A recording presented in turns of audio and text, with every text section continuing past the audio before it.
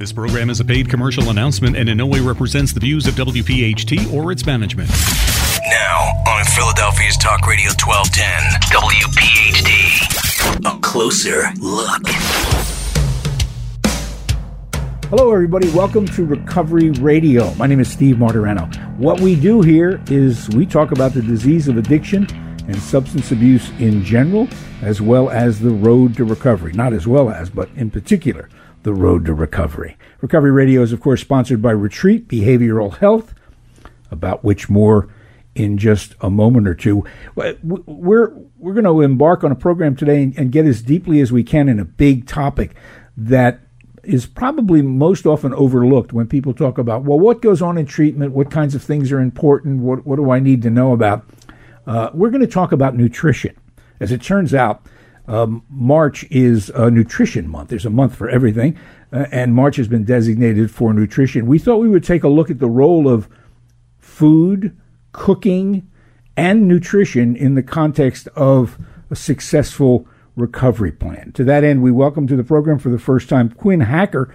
Quinn is the chef manager of Retreat Behavioral Health in the Lancaster area. And as I said, first time on the program, so we welcome Quinn to the program. Quinn, thanks for joining us. Thanks for letting me drag you out of the kitchen. No problem. I enjoy getting out of the hot, sweltering kitchen anytime. Well, if you can't stand the heat, Quinn. If you can't stand the heat, then you become a teacher. You get out of the kitchen. Anyway, I'll tell you on a personal note, I've had the occasion to eat lots of food that have been produced by Quinn's Kitchen here at Retreat, and this is without exaggeration. You know, this is some good stuff. This food up here is very good. We'll tell you about why that's important on a number of levels with regard to the treatment of substance abuse as the program progresses. But we're real pleased to have Quinn with us, and he's got his whites on, and he looks every part the chef that you might imagine. So, Quinn, tell us about yourself, where you're from, and your background and your schooling. Well, I am originally from Lancaster County. My schooling was in Providence, Rhode Island. I went to Johnson & Wales University. Steve, earlier you said to me in a private conversation that it's one of the best. I agree and I disagree. Things like culinary school is you get what you put into it. Mm-hmm. So if you put your heart, your soul into it, you come out of there with top knowledge. If you go to the CIA or you go to Johnson & Wales and you just go there to slack off, you don't come out. No, that's true. And, you end up being a fry cook at McDonald's. Yeah, and I'm fairly certain that your folks didn't bribe anybody to get you to Johnson & Wales. No, absolutely not. I only mentioned Johnson & Wales because I spent a lot of time in New England, and that name comes up along with the Culinary Institute of America as, one or two of the best schools in the country. Anyway, how many years in this field now as a chef? I have been in this field for 25 years as a chef. I've held pretty much every position but a pastry chef. I can pull off a couple desserts if I have to. That's just if I have to. Yeah, that's kind of indicative of guys in your position that you don't begin in a kitchen, I'm guessing, as the chef. You begin at the bottom of the rung, correct? Most definitely. They don't tell you that when they recruit you for culinary school. They tell you you're going to get out of here, you're going to be an executive chef making $90,000 a year day one. Right. They don't tell you about how you're going to get out and you're going to be a dishwasher for the first 5 years, and maybe, just maybe, somebody will let you peel a carrot. Exactly. And you've seen this in you're in the business now 25 years. You've seen the rise of the celebrity chef. I mean, chefs now in particular are superstars. It's absolutely amazing. You go from having Graham Kerr and Julia Child, who had an hour TV show, to a full network. And you go from that full network to multiple networks where anybody can cook anything, and they make it look like perfection every single time. Yeah, we have an incredible relationship with the idea of food and eating in general for the country's culture as a whole. And as you say, it's an entire industry now, not only preparing food, but writing about food, talking about food, recommending food.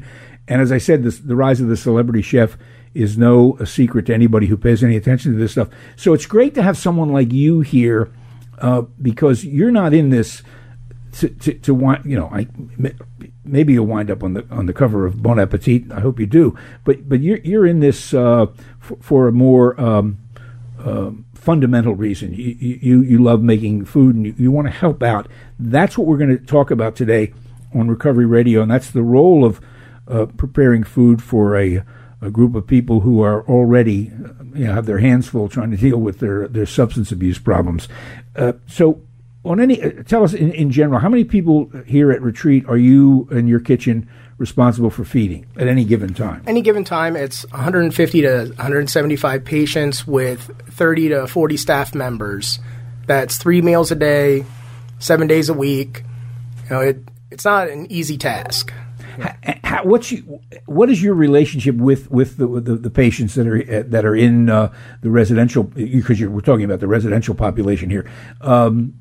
Do they come up to you? Do they have suggestions? Are they just like anybody else who's in a restaurant? They're just like anybody else in any restaurant anywhere. You have the great customers who are like, oh, this is amazing. This is the best food I've ever had in my life. To, that was salty. This is too bitter. Why would you make this? This was soggy. To, I can make that better. And they throw down the gauntlet, and they ask, and they want to see things. We do a culinary program every Monday and Wednesday night where in the past we had a very structured 4 things that we would do. And who takes part in this program? Myself and the patients. We hold up to about 25 patients. And what they used to do is they would do these very structured things. And I like structure, but I want to be able to teach them, let them know that how to do something on their own at home. So I ask them suggestions. What do you want to do? What would you like to see? And I've had stuff as basic as making omelets, to making a traditional lasagna with a bechamel, to rolling sushi, to making pizzas. We have all this stuff, and it's what they want to see and it's what they want to learn. So they bring me suggestions, and I roll with it. Yeah. What's interesting about that, and we'll get deeper into it as we go forward, abusing substances, whether it's alcohol or drugs, has the obvious effects that we all read and hear about, or maybe even have experienced.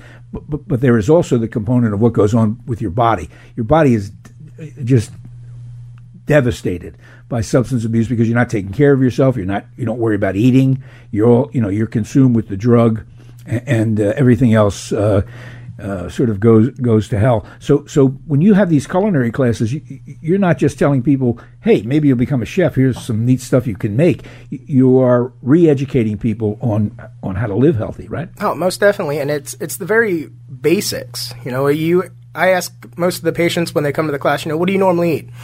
McDonald's, Sheetz, Wendy's, and it's all generated around fast food, inexpensive, quick-made, cheap products. And I'll go through and I'll explain to them how you can make something from scratch with ingredients that are fresh, that are inexpensive. You just have to look for them and know what you're looking for and where to go and get them. And we don't go as far as having to buy special equipment. It's stuff that you can do with a fry pan. I take the class out of the kitchen and I do it on a giant counter with no electricity, a Bunsen burner, a pot, and a pan. Basics. What's the reaction of the patients here to that class? Are they enthusiastic about it? It's extremely enthusiastic about it. They absolutely love it. They come up with the one gentleman I had, he attended every single one that I had for his time here, and by the end, he walked in, he went over, he got the metal bowl, the whip, and started whipping cream. And one of the patients asked him, what are you doing? He's like, he does things the hard way. He does it so that we can do this on our own at home. And I had no part of setting him up coming in other than I had the materials out. He came in, he grabbed the heavy cream, a little bit of powdered sugar, vanilla, and started whipping. It's interesting. We can already see how therapeutic that would be without regard to the fact that these folks are going to wind up eating better, which is what nutrition is about. But we can see the therapeutic value in all of that. One of the things people are confused about when it comes to people in recovery is how much they have to learn about everything. Prior to being sober, they only cared about one thing, and that was getting and staying high. So they don't know the basics of anything, and that certainly extends to the kitchen, right? It definitely. That it's the absolute basics that they don't get. If you're brought up in the thinking of, I need this fix, you don't care how you do it. So if you don't care about how you're getting that, you're not going to care about where you're getting your food, what you're getting for food.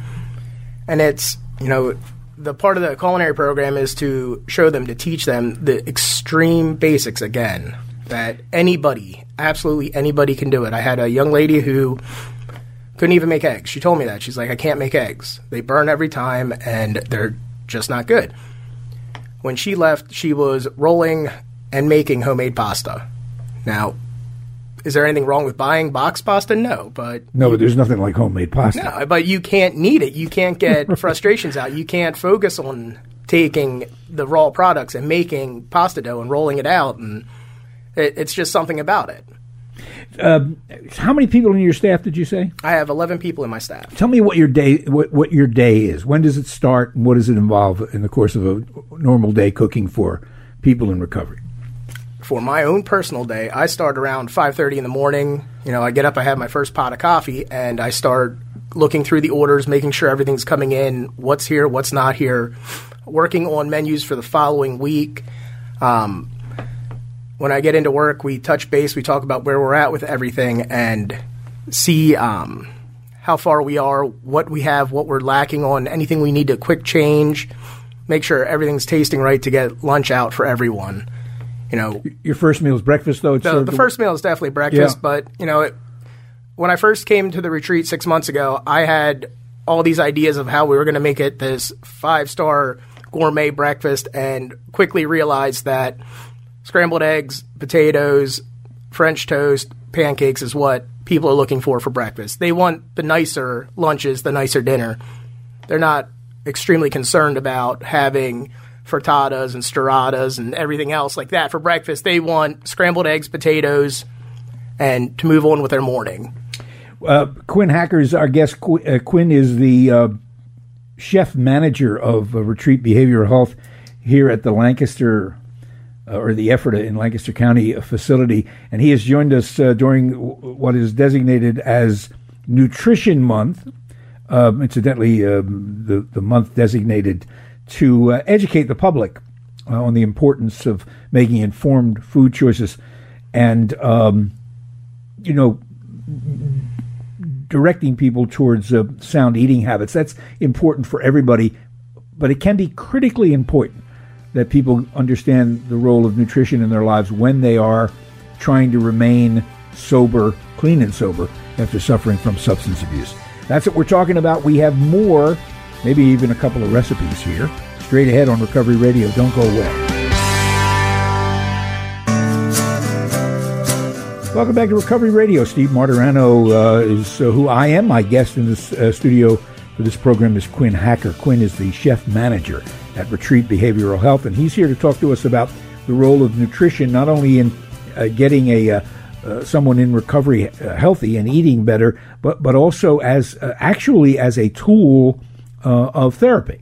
It's really fascinating, Quinn, to hear you talk about that culinary class you run here. Before we get into the some of the details about what substance abuse does to you nutritionally, how it depletes it, I'm sure you're aware that in your business, in kitchens, in restaurants, there's a very high incidence of substance abuse. Is that your experience? It definitely is, and it's part of the reason I got into the healthcare field of it. Is I went the roundabout way. I went through nursing homes to get here, and I left the restaurant world because I was tired of seeing my friends die. That's no exaggeration. No, absolutely no exaggeration. Oh. It's saddening, and I'm going to try not to well up on you here, but I've had 4 phenomenal sous chefs pass away because of opiates, and it's unreal. And having multiple friends who end up in rehabs and have been able to have been successful to move on, they part ways with the restaurant. Yeah. Well, Anthony Bourdain's famous book, Kitchen Confidential, which is over 20 years old now, talked about that at great length. Certainly he talked about him. He abused drugs as a young chef, but I've known people in the business for years. Yeah, it's a very high stress, fast-paced, demanding context, cooking in kitchens. Oh, absolutely. I remember this one day distinctly, and it was one of the last times I ever worked with a gentleman. Phenomenal chef, absolutely top-notch. He had recipes in his locker that were just years beyond his means. And he was standing there boning out chicken with essentially a razor-sharp knife, eyes completely closed, drifting back and forth. And it was like, holy crap, something's really wrong with him. And we found out later on that he was doing heroin in his car, went home that night, and that was it. Yeah. Just absolutely devastating. Yeah, it's one of the areas of, it should be, of a particular concern for that industry, what goes on in kitchens with regard to substance abuse. Before we began, you and I had a brief conversation before we began the program where we talked about the role of nutrition. We all want to eat better. We all know that nutrition, good eating habits have a major role to play in anybody's life.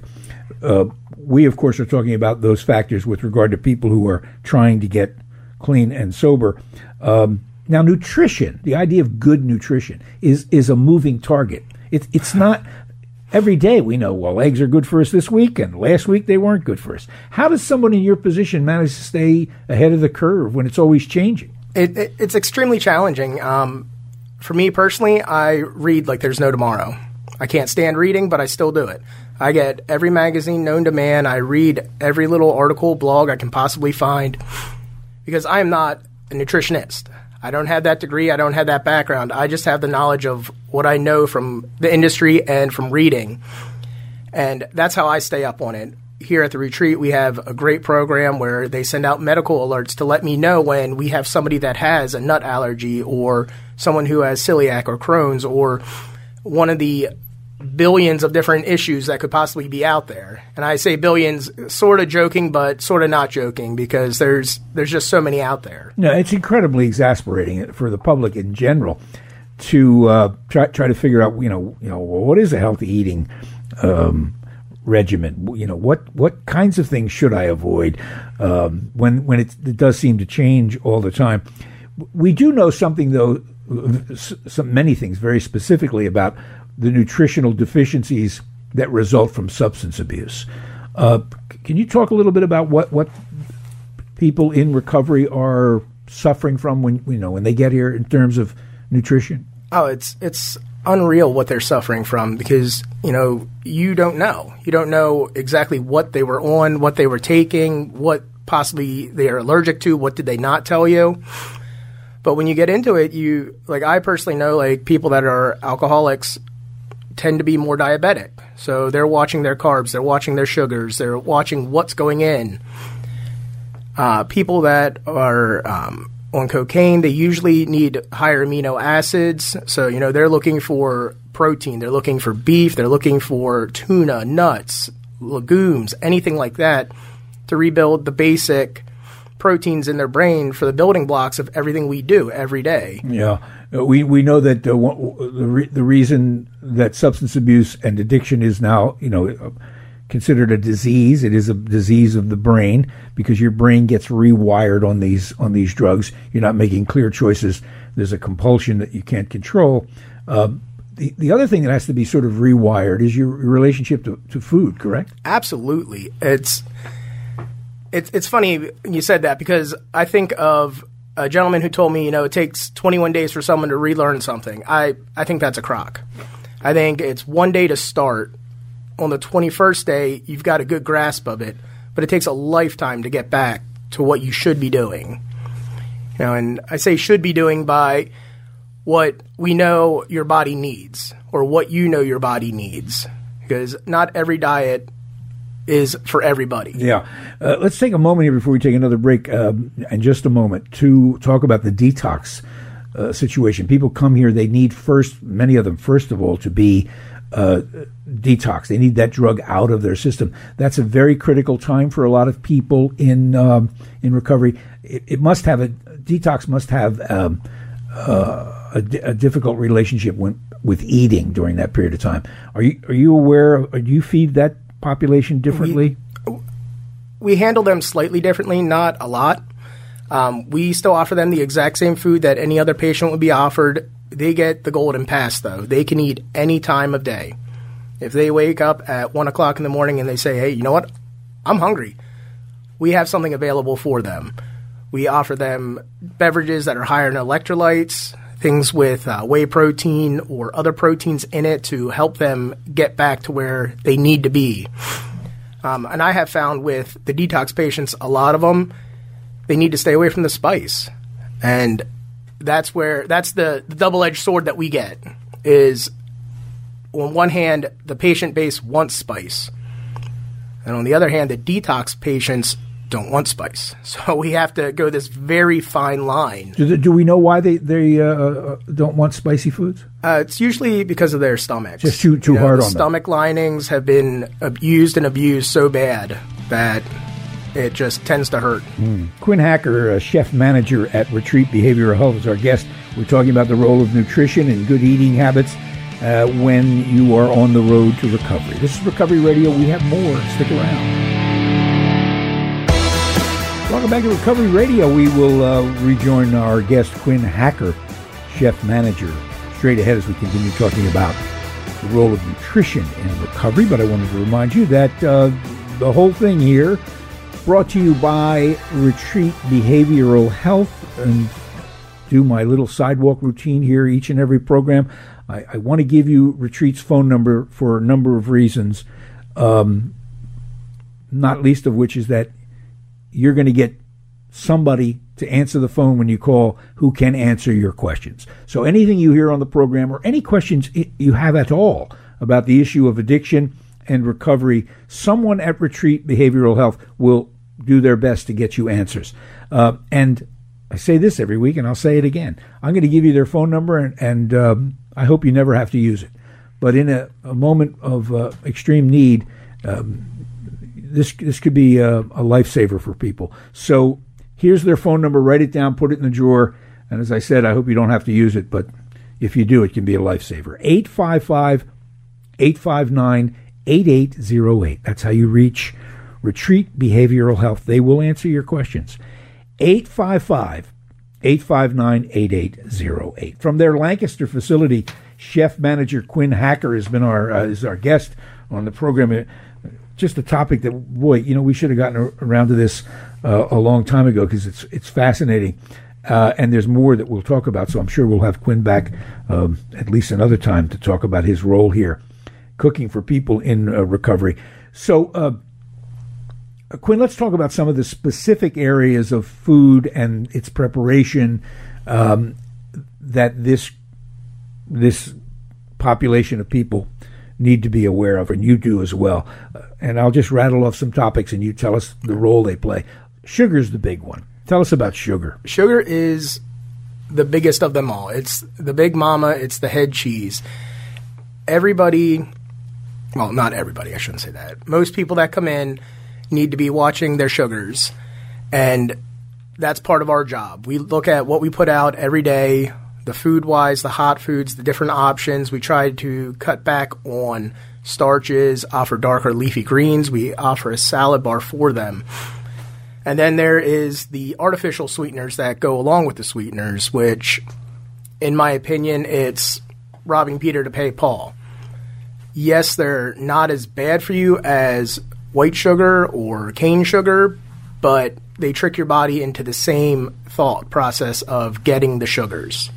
I'm a big advocate of the no sugar. I watch a lot of blogs. I read a lot of things about how sugar, in most people's opinions, is the new cocaine. Because once you get a little bit of the sugar, you want more. And then you want more, and you want more. And what you end up with is blood sugars through the roof, mood swings, attitudes, and constant hunger. Like, you think you're hungry now, eat some sugar, and 15 minutes later, you're going to want to devour more, and then more, and then more. And it goes ridiculous. Well, that description of the effect sugar has resonates with everybody, I think. And in the general population, we all confront that problem. But in the group of people you're dealing with, the people you have to cook for, all of the things you just described have an additional potential for damage, in that you're already talking about people who have compulsions and who can think they can substitute one thing for another. Sugar certainly fits that bill, right? Oh, it definitely does. Sugar, Like I said earlier, most alcoholics tend to go for the sugar because it gives them that blood sugar spike. Well, if you are a long-term alcoholic, there's high chances that you're diabetic. So if you're diabetic, you're not producing your own insulin, so you're eating sugar, then your blood sugar spikes so high, and you get your ups and your downs, and it's a giant mess. Mm-hmm. How do you deal with people here at a place like Retreat who have special diets that they need? For instance, diabetics, they can't eat what other people can eat, right? Do you have to deal with all that as well? We do deal with that as well. We sort of go along with the lines of the American Diabetic Association, and it's moderation. Now, they're grown adults, they're not children, so we can't force them to do something. We give them the offerings. We offer flavored waters in place of juices. We have unsweetened tea only. We have coffees that are hot and cold, but they're not sweetened. We give them the options. Mm-hmm. Let's take a look at another area that is devastated by substance abuse, and that's the person's vitamin intake. Vitamins, when you're not eating right and you're constantly eating the fast foods, you're skipping over key vitamins all over the place. And what I've told people already is think back to when you were a kid and it's your Flintstones strong and growing.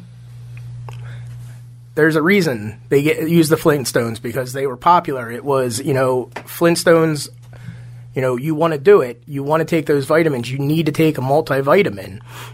Being older now, I realize that I need a multivitamin. But what I focus more on are the Bs, the B12s, the complex B. They make super B vitamins, and what that does is it adjusts your mood. It adjusts your hunger spikes. You just want to be happier. Like it's unreal that if you take those B vitamins for a week, you get this buildup and you are just a happier person. Talk a little bit about mood in elevating one's mood through their diet, and how important that is to somebody who's trying to stay sober. It's extremely important, because when you're eating poor quality food, you are looking for the next thing. You want you want more. But when you're eating high quality, good for you food, you're constantly full. You're not looking for something else. That's a key point, because that one of the things you hear from people who are abusing substances is that their entire experience has been to try to fill a void. Something's missing. Let me see if I can substitute drugs for that feeling. And food needs to do that as well. You're right. You can continue eating and never feel sated or satisfied, and that only leads to perhaps eating disorders. Yeah, it'll go right down that road into the eating disorders, bulimia, anorexia, the binge eating, and if you're not careful with it, like if you're eating the fast foods, the lower quality foods, a lot of grains, like I might get off topic here, Steve. I am a firm believer in the food pyramid was absolutely built upside down and completely wrong. Well, that's another thing that's undergone changes lately, because there's a lot of people who now agree with you. And it's we always had this big base of grains where you're supposed to eat 9 to 12 portions of it a day.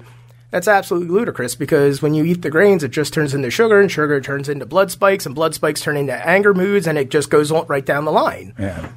But to me, the grain should be in the very top piece with the sugars. The sugar should be the very tippy top of it, and then you have your grains, and you break down into your fruits and vegetables, then your meats, your dairy, and your fats.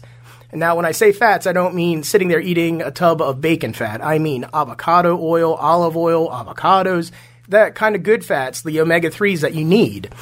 And then the very bottom should be dark leafy greens. Mm-hmm. Mm-hmm. And following that's my lifestyle. That's how I eat. I follow that lifestyle, and you're never hungry. You're never looking for the next thing.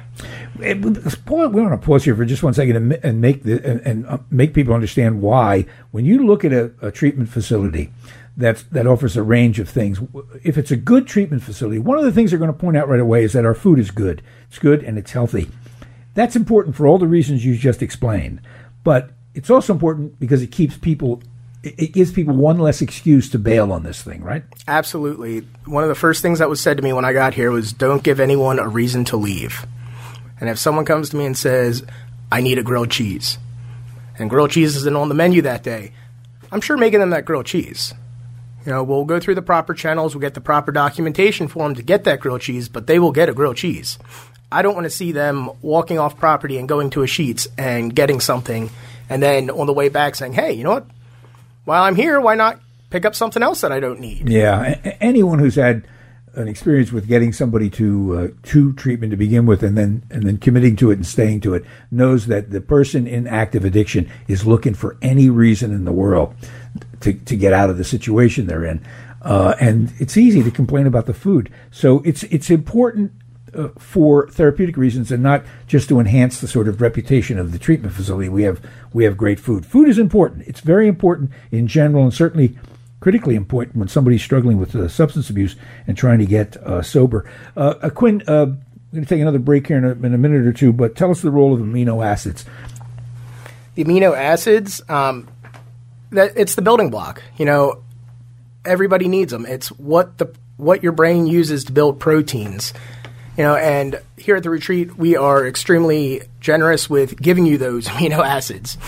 At every meal, we offer 3 different proteins, and in those 3 proteins, there's always a dark meat of some sort, and that's where your amino acids are in. And then we always have a fish product, again, higher in the amino acids. We offer the dark greens. There's legumes. For our vegans and vegetarian friends, we offer a ton of amino acids, and I really didn't think about that until Steve asked me to come on. And, I'm looking over amino acids. I'm like, man, I don't think we really offer that many. And then I looked at our menu and it's like, wow, they're not even knowing that we were doing it. We're offering them this nutrition that they don't even know they're getting. And again, there's an obvious benefit to that. You're eating better. But with regard to building people's confidence, getting their cognitive, abilities straight, getting a positive attitude, you begin at something as basic as an amino acid. It's unreal that it's, like you just said, it's that basic. And from there, they'll build up the amino acids and they'll start getting in their omega-3s. And that's, again, where we offer fatty fish. Everybody loves salmon. You can't get much better than salmon. I thought to myself the one day, I was like, I'm going to try to bring in mackerel. Mackerel right around this time of season. It's in season. It's relatively inexpensive. I personally love it. And then I thought to myself, I'm going to be run out of town. Substituting. If I would bring in a mackerel and say, hey, tonight instead of salmon, we're going to give you mackerel. I'm going to be seeing people marching down our hill to go and find something that's not mackerel. Quinn Hacker, chef manager here at Retreat Behavioral Health in Lancaster. We're talking about nutrition and its role in recovery from substance abuse. This is Recovery Radio. Stick around. Welcome back to Recovery Radio. We're talking about nutrition and the role it plays, and it's a big role in people who are in recovery. It's National Nutrition Month in March. You probably weren't aware of that.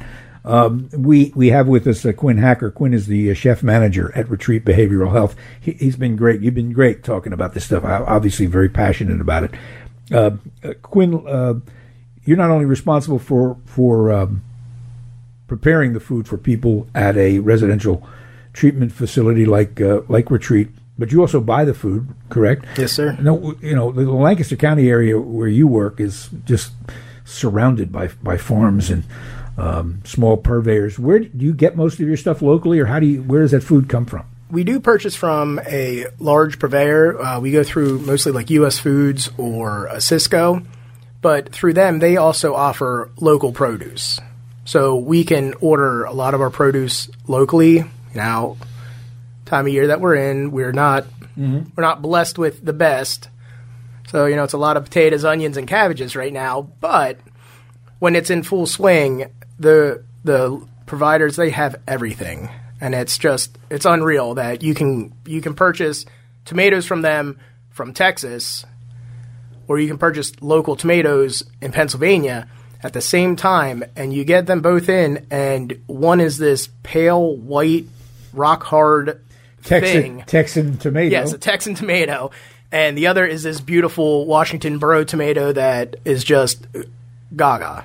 So, let's talk about, and I wanted to save this for the final portion of the interview because it's so fascinating. And frankly, I really wasn't that well aware about it.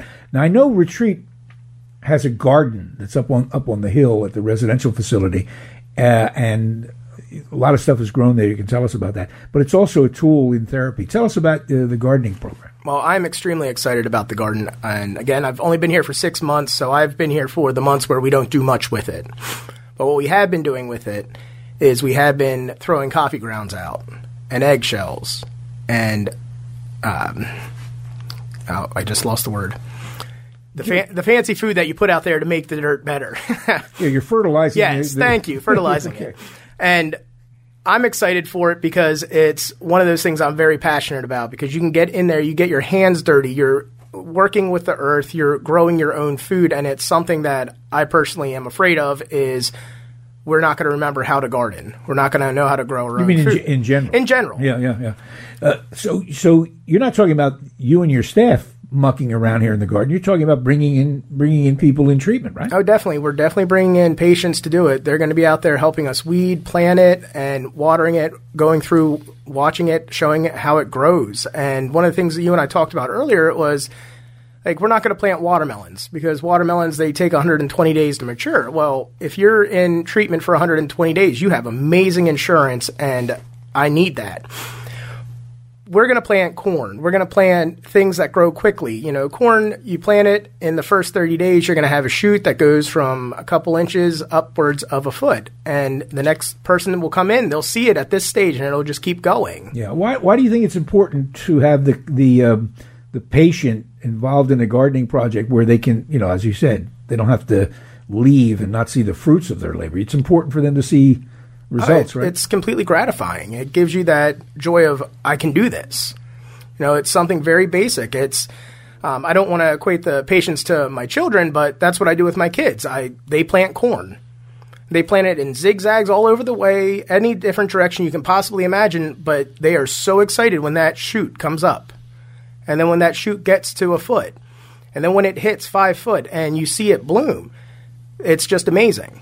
How would someone who is at Retreat going through their treatment wind up gardening? Do they have to sign up for that, or how does that work? It's all sign up. We put out a sheet every morning. Who wants to come down? Who wants to attend it? I haven't been there yet, so I'm just going on past experiences that I've heard that it runs about a half hour to 45 minutes. Mm-hmm. We go out, we will weed, we'll tend it, we'll look at it, we'll plant, we'll rototill, we'll do the whole 9 yards. Yeah, it's so great talking about this because when I talk to people about treatment in general, and they know, you know, I have this relationship with Retreat Behavioral Health, and very often people will give you that cynical, oh, what are you kidding me? Drum therapy, art therapy, come on, equine therapy. Oh, they're going to do something in a garden. But when you really think about what you just described, there's a tremendous, not only is it nutritionally better to grow your own food, there's a tremendous therapeutic value to getting your hands dirty and seeing the results, right? Oh, it's definitely. Coming from restaurants where, you know, it's high stress and there's anger, there's cursing, there's throwing, there's the whole 9 yards Anthony Bourdain portrayed in that book, to coming home and going out and just getting your hands in the dirt, relieving the stress, it's so relaxing. I'm not talking about doing a Zen garden or planting the little rock plants or anything like that. I'm talking about getting out there, getting your hands dirty, and then seeing the fruits of your labor and what you can do with it. And what my plan is as the garden grows, we're going to turn it and use that into our culinary program. So we'll start doing nicer, fresh vegetables that, you know, say Steve's one of my patients, and he comes down to the garden on Monday morning and helps me tend it. We go through, we pick fresh heirloom tomatoes.